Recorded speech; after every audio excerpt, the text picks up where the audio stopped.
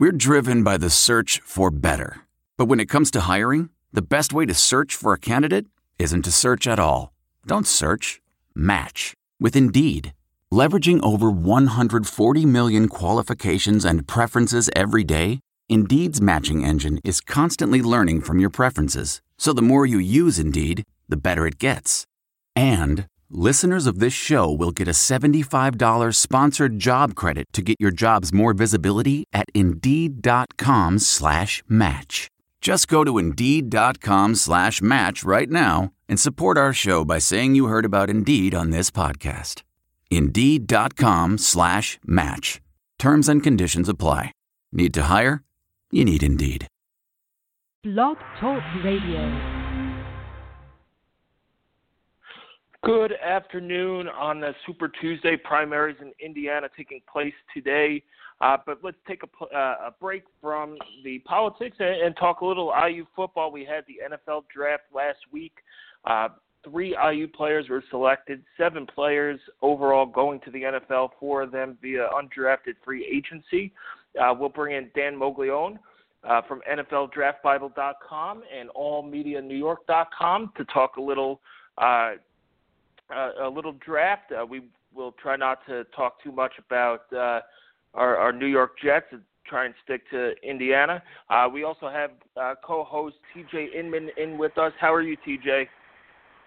I'm doing great. Thanks for having me on, as always. Glad to be on the show talking about the NFL draft. Indiana, I think the Indiana players had an interesting draft, and I'm interested to hear what our guest has to say about, I don't want to call them drops, but I think maybe a couple of them went later than we had expected. So I'm interested to hear what he has to say about that and hear how he thinks those guys fit on their new teams.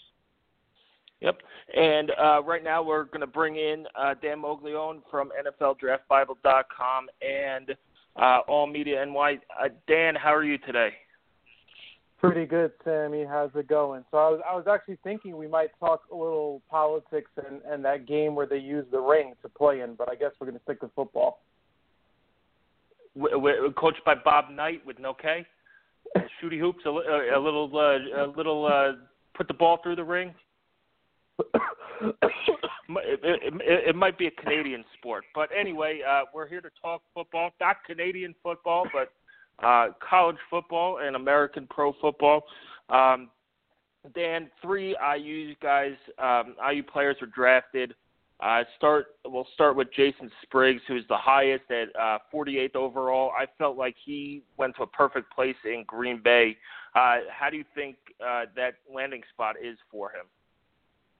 Yeah, I agree. It's a pretty good spot. You know, they've been trying to search for that blindside protector for quite some time there in Green Bay. They used a couple of high draft picks in the recent years, including another Big Ten product, Brian Bulaga out of Iowa. So obviously these guys haven't panned out as well because they're still using the draft to try to pick up that offensive tackle to keep Aaron Rodgers upright and give him some time in the pocket. And situation's a good situation. You know, they don't necessarily need him to play right away from day one or start from day one, although, you know, with Balaga's injury issues, that could be an opportunity that does present itself at some point this season. But you're talking about a ball club that has 3 guys, including their left tackle Bakhtari, as well as Sitton and Lang, who are all entering their final year of their contracts, who are due to be free agents. So this is the best way to build a team. And most often is not wait until a position becomes an immediate need, but address it a year before so you have that guy ready. And this allows Spriggs to kind of acclimate himself to the NFL, maybe get a little bit bigger, a little bit stronger. These are 2 things that we talked about he needs to do this year, but I think it's definitely a good landing spot for him. I thought it was great value for Green Bay because I think really while his play was somewhat inconsistent and didn't necessarily warrant a first-round grade, you're talking about a kid that if he does reach his full potential, probably does have first-round talent in Spriggs. Yeah, and, you know, a lot of the IU picks I felt fell into great situations. But as an offensive lineman, is this something where, you know, they'll rotate him in and try and keep guys fresh? You mentioned Balaga's with his injury issues. Now, do they substitute offensive linemen as often in the NFL as they do sometimes in college? Not as much. I mean, if the guys up front are playing well, those guys typically will stay in the game all game long. You know, unless it's an issue where, again, unless it's an injury issue or a performance issues, guys are typically going to stay on the field. And just think about it this way: you're not going to throw somebody out there just to get him some reps if you don't think he's ready, when that guy may allow a 280-pounder to run by him and, you know, pummel Aaron Rodgers. So yeah, you don't want to sacrifice your franchise for, you know, a few game reps. Exactly. So if it's one thing, listen, if the guy in front of him isn't playing well and he's shown something in practice, then obviously, yes, he can go onto the field. He can see the field. Dan, we'll go to the next IU pick, unless, TJ, do you have anything about Spriggs you wanted to ask? Well, I think something that maybe you had a chance to look at when evaluating Indiana's tape, just as we look forward to this next season and Dan Feeney is going to be an NFL prospect, is there anything that you saw in IU's offensive system push Jason Spriggs down a little bit lower than what people thought he was going to end up at? I don't know if it's necessarily IU's system, but clearly they don't run a traditional NFL offense. So I don't know if that necessarily, you know, I wouldn't say that for sure pushed him down, but I think if he did play in a more traditional offense, it may have helped his case a little bit. Although at the same time, you are seeing more NFL teams, not just Chip Kelly, incorporating tempo to their offense. So you can even make a case that, hey, he's shown that he could do this. We can teach him how to do what we do, but when we need to move at a little quicker tempo and throw the football around, which is, you know, where the game is going, that he's proven he can do that as well. All right, we're going to move on to the next IU pick. Was Jordan Howard at pick 150, going to the Chicago Bears. Dan, Jordan Howard, I believe, fell to the 5th round due to his durability issues. I was in a Twitter argument with a guy who kind of disappeared, and I was texting you during it that, you know, he made a mistake coming out. I don't think he did. What is your opinion on him? Did he make the right call? I know next year's draft running back draft class is very, very deep, and, you know, I was looking at a list on rankings, and it is very early. But when you have Corey Clement from Wisconsin as your 15th best running back in the country on your draft list, it's right. A deep class. So, you know, did he do right coming out as a 5th round pick? 2, Chicago, how's that fit? It seems him and Jeremy Langford could make a very potent 1-2 punch up in the Windy City. Yeah, I mean, to your first point, I think obviously when you see a guy projected to go on day 2, as most people had him, you know, a lot of people had him with the 2nd round grade. Some people had him with a 3rd round grade. Very few people had him lasting until the 5th round. So it's easy to kind of say, hey, oh, look, he should have came back. He would have improved his stock next year. But, you know, I think ultimately, we overstate that often with guys that leave early, assuming that, you know, a year back, there's numerous players who have come back, had great years, and still didn't really, quote unquote, help their draft stock. I mean, the quote unquote draft stock is a mythical thing. You know what I mean? That was created that he's a potential day 2 pick until the draft actually plays out and we see where NFL teams have him. That's the reality of what the opinion is of NFL teams. Now, the 2 biggest weaknesses Howard has, as you mentioned, one is durability, and the other one is he really isn't a big factor in the passing game. And since the game is headed in that direction, that's something that's becoming, you know, a bigger part of being a running back, is being able to catch the football in the backfield, being a blocker in passing situations. So in terms of his durability, could have he improved his draft stock by coming back next year, playing a full season without missing any time? Sure, but I mean, just as likely or maybe more likely is, what if he missed 6 games next year? What if he missed 7 games next year? He could have actually hurt his draft stock by returning if those injury issues continued to be a problem with Indiana the following season. So I definitely would not agree with saying that he made an error by coming out early. I think he probably did the right thing.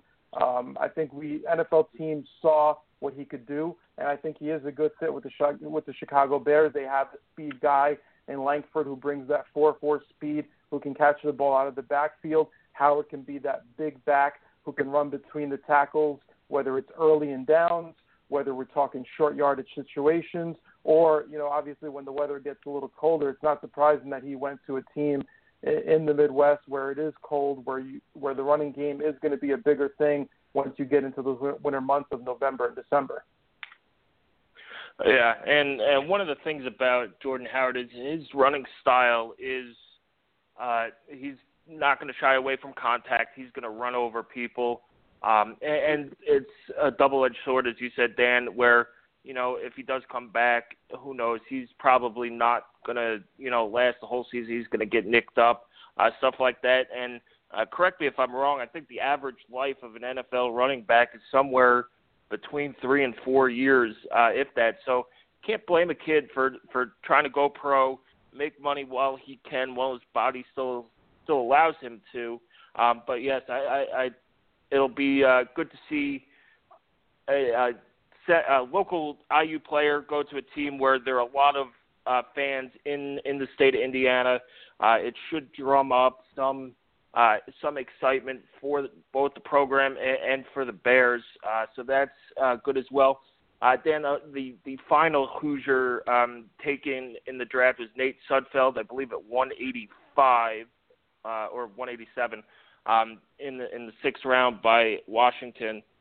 This is another situation where he's probably, he's going to sit behind Kirk Cousins for a couple years, learn the offense, learn it from a guy who's been playing well.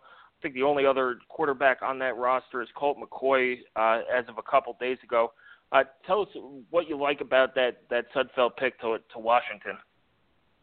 Well, what I like about the Sudfeld pick from Washington's perspective is you do have a talented kid. At 6 feet 6 inches, 230 plus pounds. I mean, when those three quarterbacks are going to line up, he's going to be the biggest guy out there with the strongest arm. So he's got a lot of ability, and he's got the prototypical size. He's got the arm strength. So all he needs is some time to develop.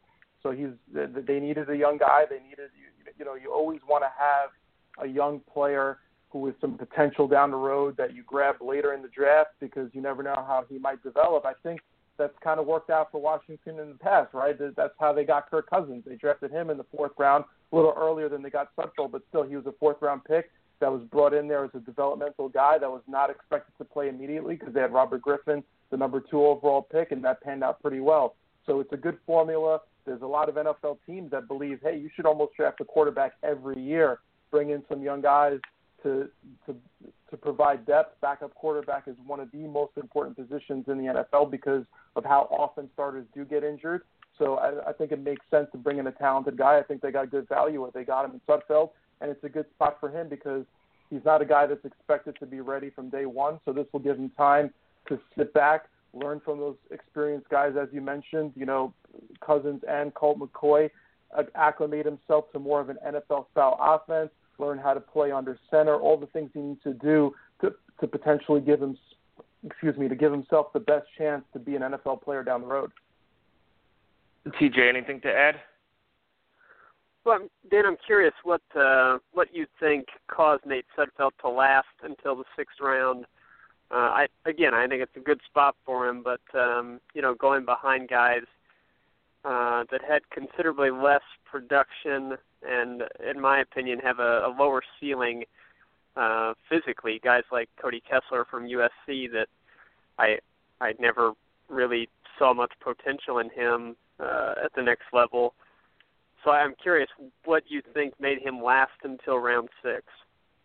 Well, I think mostly probably his inconsistency as a quarterback at the college level. He had some fantastic games, but mixed in there, he had some pretty awful games. So there were moments where you watch him play and you're like, wow, this is an NFL quarterback.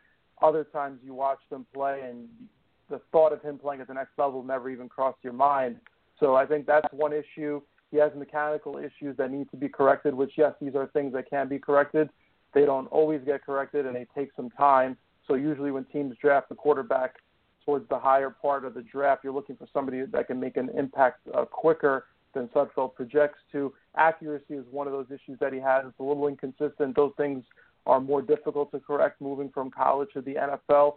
I agree with you in terms of a Kessler type. I think Sudfeld does have a higher ceiling clearly than a Kessler just in terms of his size and arm strength.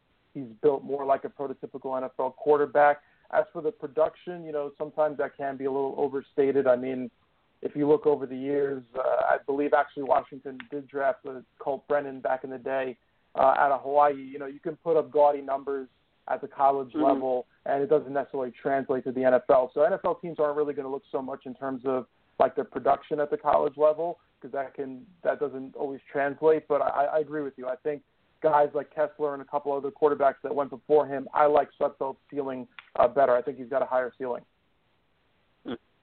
Awesome. Dan, we're going to get into some of the undrafted free agents here. Darius Latham was a guy who declared early. Yep. He had some off-the-field issues. He is clearly a great athlete. I think he tested pretty well at both the Combine and Pro Day. But I think it was character issues and maybe lack of production at the college level or lack of consistent production at the college level that brought him down. But did the Raiders get a steal in a defensive lineman with Darius Latham as an undrafted free agent? I believe they did. I like his talent. Before we talked about Jordan Howard and did he make a mistake, I think even before the draft we talked about this when I was on, I think Latham clearly made a mistake in terms of coming out because of his lack of production, as you said. Not to say that he didn't do anything, but his talent level was clearly superior to his production level. So he's a guy that if he did come back, he could have made a big jump in terms of his production, which could have helped his value in terms of an NFL perspective. Jordan Howard, when he played, he really could not have played much better. But in Latham, you had a guy that had a big gap between how good he could be and how good he actually is. So I think he is the guy that could have really improved his stock significantly by coming back and having a big season. Having said that, he made the decision. It is what it is.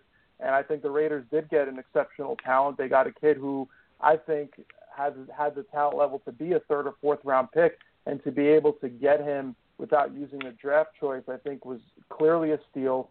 He's a perfect fit for what they like to do. They like to change schemes.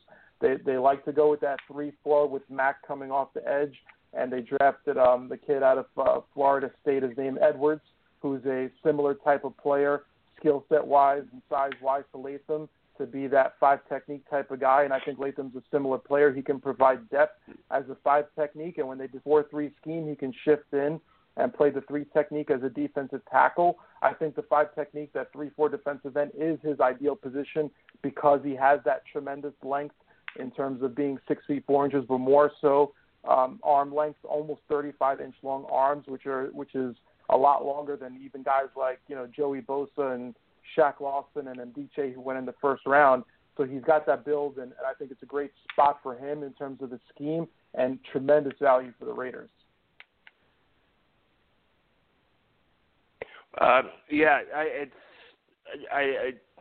He's kind of a missed opportunity for IU, where he could have really dominated. He was a highly recruited guy out of Indianapolis, and I don't want to call him a disappointment, but his career was kind of lacking. But he's going to be a good fit there. That's great to hear, and hopefully he keeps himself out of trouble, surrounds himself with the right people. But we'll go on, Dan. And you know what, Sam? 3 more guys. I just wanted to throw out there that this may be a little bit of a wake-up call for him. Going to Indiana as such a highly recruited guy, he was the big man on campus. He was the belle of the ball in that recruiting class. Now all of a sudden he's going to Oakland, where they have young stars, whether it's Carr and Cooper on offense or Khalil Mack on defense, and he's an undrafted guy. So now, maybe this is a reality check for him that he's got to put in a little more effort and to maximize that talent maybe this will be the motivational factor for him to kind of reach that potential. Yeah, he went from a big fish in a little pond to, a small fish in the big ocean. So we'll see how that goes. Dan, there were 3 more guys taken on undrafted. Another one to Washington was tight end Michael Cooper. He had his numbers weren't terrific in terms of just they didn't stand out that much, but he had a terrific year last year at tight end for IU. He came up with some big catches, was a leader in that tight end room, and really solidified that group and turned into a very nice player as a former walk-on. Do you think he, makes a roster come this fall? It's going to be an uphill battle for most of these guys who are undrafted free agent guys. I think Latham is kind of an exception because of his high ceiling. But, like I said, it's going to be a little bit of uphill battle. A lot of it is going to depend, frankly, on probably the health of some of these guys. If all these guys remain healthy, it's probably going to be hard. You're talking about in Washington, they have Vernon Davis. They have, of course, Jordan Reed, and they have Niles Paul out of Nebraska. So they kind of have a very solid 1, 2, 3 in their tight end depth chart. But as we know, Jordan Reed gets hurt often, as he has throughout his career. Vernon Davis is going to be 32 years old, or is 32 years old already. So his durability, who knows how much he's going to have left in his tank. He hasn't been the same player the last few years. So I think, his goal is to make a practice squad and impress coaches and be the next man up if one of these guys get hurt or, Davis just doesn't show enough production to warrant a roster spot. Right. And another guy I want to talk about is Zach Shaw. We talked about Bobby Richardson last year as kind of an undersized defensive lineman who went to New Orleans as an undrafted free agent, had a nice year there. I think he was the second most tackles of rookies. Really put his name – I thought put his name in for Defensive Rookie of the Year. But Zach Shaw's kind of the same. He played that bandit position at IU. He's put together a nice pro day. Do you see him making a practice squad? He's with the Steelers now. That's a great organization to learn from. But do you see him catching on with the team? Same deal. I think I wouldn't say he has the same ceiling as a Richardson last year. I like Richardson's upside and his talent level higher than Shaw's. I think he showed more on tape, but I think it is a good organization in terms of developing that type of edge bandit player, that outside linebacker who can be a pass rusher. I think that's probably his best position at the next level. Pittsburgh, they've drafted those guys, but they also have guys that, haven't been big names, weren't highly touted, and have developed them well. A guy like a James Harrison who came out of Kent State. I'm obviously not predicting that Shaw's going to have that type of career that Harrison has with multiple Pro Bowls, over 70 sacks in his career. But that goes to show you that the Steelers, once you get to that organization, they really don't care when you were drafted. If you were a first-round pick, second-round pick, or if you were an undrafted guy, it's about production and who earns the playing time. So I think it's a really good organization for a guy like him to go to because they're going to give you the chance, and they're definitely good at coaching up that position.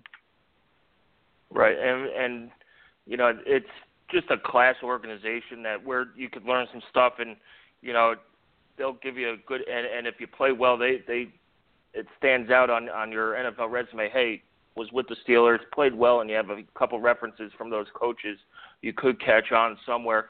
Finally, Dan, the final guy is Jake Reed. He played center this year at IU. Kind of the under-heralded guy on that offensive line with Beanie and Spriggs. He's a durable guy. He started the last year, all 13 games. He signed a free agent deal with Atlanta. Colin Rarig, who was the center before Reed, is in Atlanta in a backup role right now. Do you see him, kind of getting a shot there as well? Yeah, it's going to be trying to make that practice squad, trying to show you could play multiple positions. The Falcons do have Alex Mack there, at center. So he's one of the better guys in the NFL at the position. So they seem pretty set and solid there. But obviously the flow of the NFL roster can change rather quickly. So a guy like Reed coming out of school, coming undrafted, basically you're looking for an opportunity. You want to show you can play multiple positions. You'll be happy to just make the practice squad and go from there. You know what I mean? Show them what you could do. Show them that you're a guy that you can develop into a player who could provide some depth on the roster. Right. TJ, anything to add? Not on the IU players, but a little bit Big Ten-centric here. And I know you guys have probably discussed Christian Hackenberg off the air, but, the trio of Big Ten quarterbacks that I think are most intriguing, Christian Hackenberg going to the Jets, Cardale Jones getting drafted and heading to Buffalo, and then Connor Cook lasting much later than people had anticipated. I know that there were maybe some attitude or leadership issues with Connor Cook, but what did you think about the day that the draft that those Big Ten quarterbacks had, and did it play out how you thought it would? I would say for Christian Hackenberg, it did. I kind of thought he had a good chance to be that next quarterback after the first round. Obviously, everybody knew Goff and Wentz would go 1 and 2, and most people had Lynch projected as that third guy going somewhere in the late first round, and that's exactly how it played out. And I really thought Hackenberg had a good chance to be the next guy.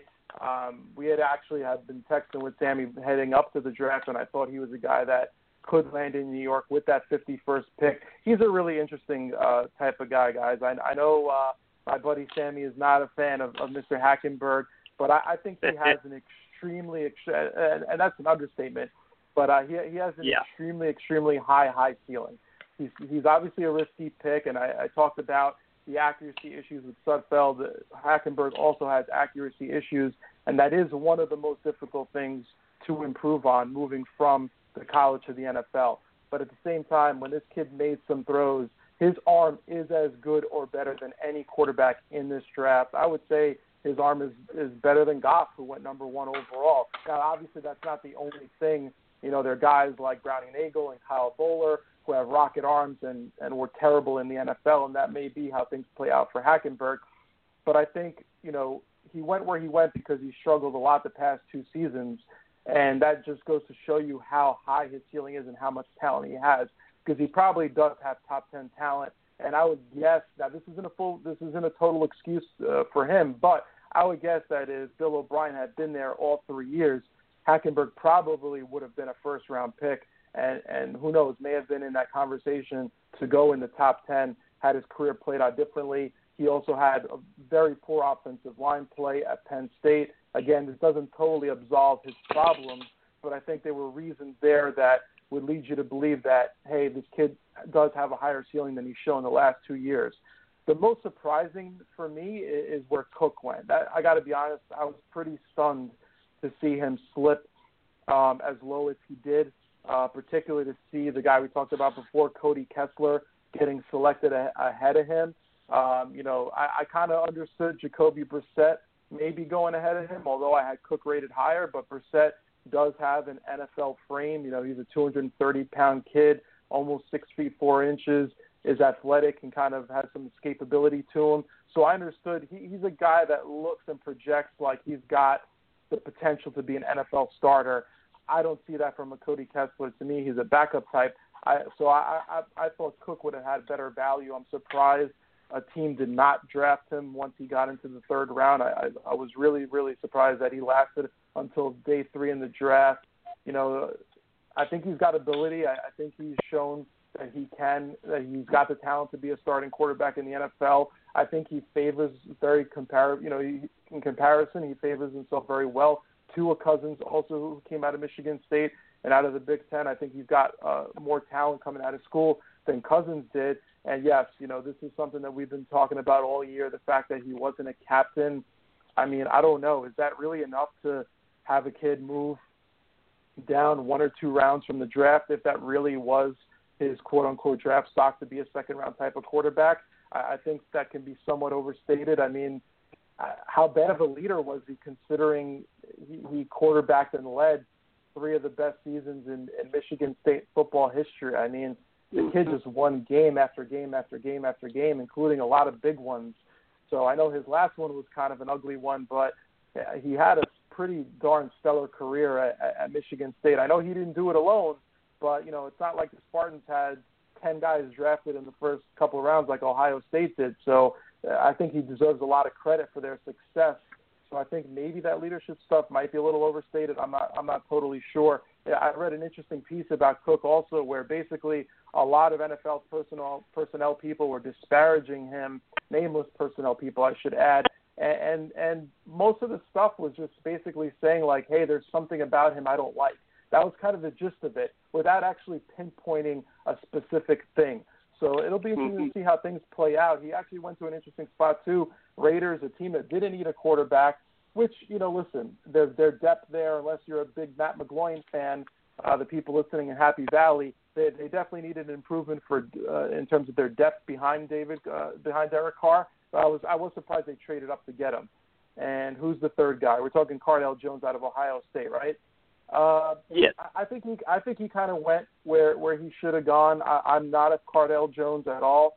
He's got a massive, massive frame, and he's got a cannon arm that could throw the ball, 60, 70 yards down the field.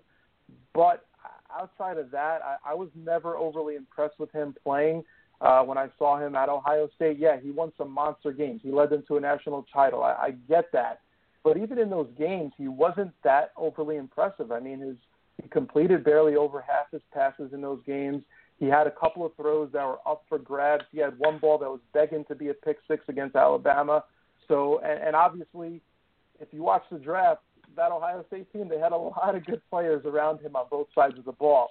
So I think he was a product somewhat of playing on a very talented roster. And to be fair to Jones, it's not just about that. It's about the fact that if you look at the pedigree of success of NFL quarterbacks, there's very few guys who have had such few reps at the college level as Cardale Jones has had and been able to be successful in the NFL. Those reps you just can't get back.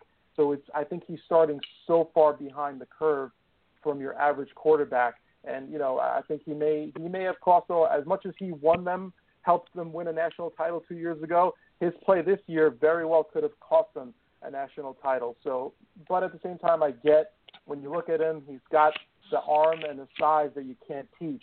So I understand why a team like Buffalo would take a chance with him in the 4th round. Appreciate it. Yeah, Dan, thanks for joining us. We'll see how Christian Hackenberg pans out. Hopefully, the Jets have another quarterback somewhere up their sleeve. Because I'm not comfortable with any of the guys they have right now. But they don't grow on trees, we'll see. Yeah, but they grow somewhere. When Mark Sanchez is your most successful quarterback since Chad Pennington, we've got issues. But anyway, Dan, thanks for joining us. A pleasure as always, and good luck with all your ventures. Thanks for having me on. It was a pleasure. All right, that does it for our show, TJ, today. We'll be back on. We're starting our off-season. We have a lot of content, TJ, this off-season. We're going to start getting that rolling here in a couple weeks. We're, I think, 125 days away from kickoff. But, TJ, as always, thanks for hopping on with us. We'll have more podcasts in the off-season talking about opponents, offensive players for IU, doing some rankings, some fun stuff like that. So enjoy the rest of your Super Tuesday. If you haven't voted, go out and vote in Indiana. I'm on my way to the polling station here after this. But enjoy the rest of your day, TJ. Absolutely. Have a good week. All right, that does it for this episode of the Hoosier Huddle podcast. Thanks for joining us. We will be back a bunch over the summer to go over some season previews and some other stuff like that. So keep with us, and thanks for listening. There's no distance too far for the perfect trip. Hi, checking in for... Or the perfect table. Hey, where are you? Coming! And when you get access to Resi Priority Notify with your Amex Platinum card... Hey, this looks amazing! I'm so glad you made it. And travel benefits at fine hotels and resorts booked through Amex Travel, it's worth the trip. That's the powerful backing of American Express. Terms apply. Learn more at americanexpress.com/withAmex. I want to tell you a story. It's a story about a scandal, broken relationships, gossip, rumors, money, corporate rivalry, and a broom. A performance-enhancing broom. My name is John Cullen. I'm a comedian, podcaster, and for 20 years, I was a semi-professional curler. And I want to tell you the story about how a single broom almost imploded the 500-year-old sport of curling. We felt like we were bringing a knife to a gunfight. It's the story of a superstar and his fall from grace. Well, I was being dragged through the mud. It's the story of two brother entrepreneurs with a dream. I said, that's great news. It's a story of intrigue. I still don't understand why we want to keep his name secret. The full story has never been told, so I'm going to tell it. Broomgate, how a broom almost killed curling. It was a year I'd like to forget. To listen to Broomgate, search for Broomgate in your favorite podcast app. That's all one word, Broomgate. The NBA Finals are heating up. Looking for hot takes on all the postseason action? The Old Man and the Three, presented by BMW, is the podcast to listen to for the ultimate finals coverage. Host and former NBA sharpshooter JJ Redick not only has a plugged-in perspective on the action from his time in the league, but he's also announcing the games in real time for ESPN. JJ has the ultimate insider point of view, and he's taking you along for the ride as he breaks down the best defensive schemes, dunks, and drives from each game.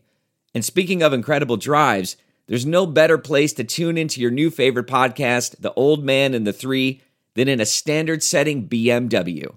Luxury meets power to create a wholly new driving experience. Push the limits this NBA season with the brand that set the ultimate standard. BMW, the ultimate driving machine. The comfort of your favorite seat is now your comfy car-selling command center, thanks to Carvana. It doesn't get any better than this. Your favorite seat's the best spot in the house. Make it even better by entering your license plate or VIN and getting a real offer in minutes. There really is no place like home. And speaking of home, Carvana will pick up your car from yours after you finalize your offer. Visit Carvana.com or download the app and sell your car from your comfy place.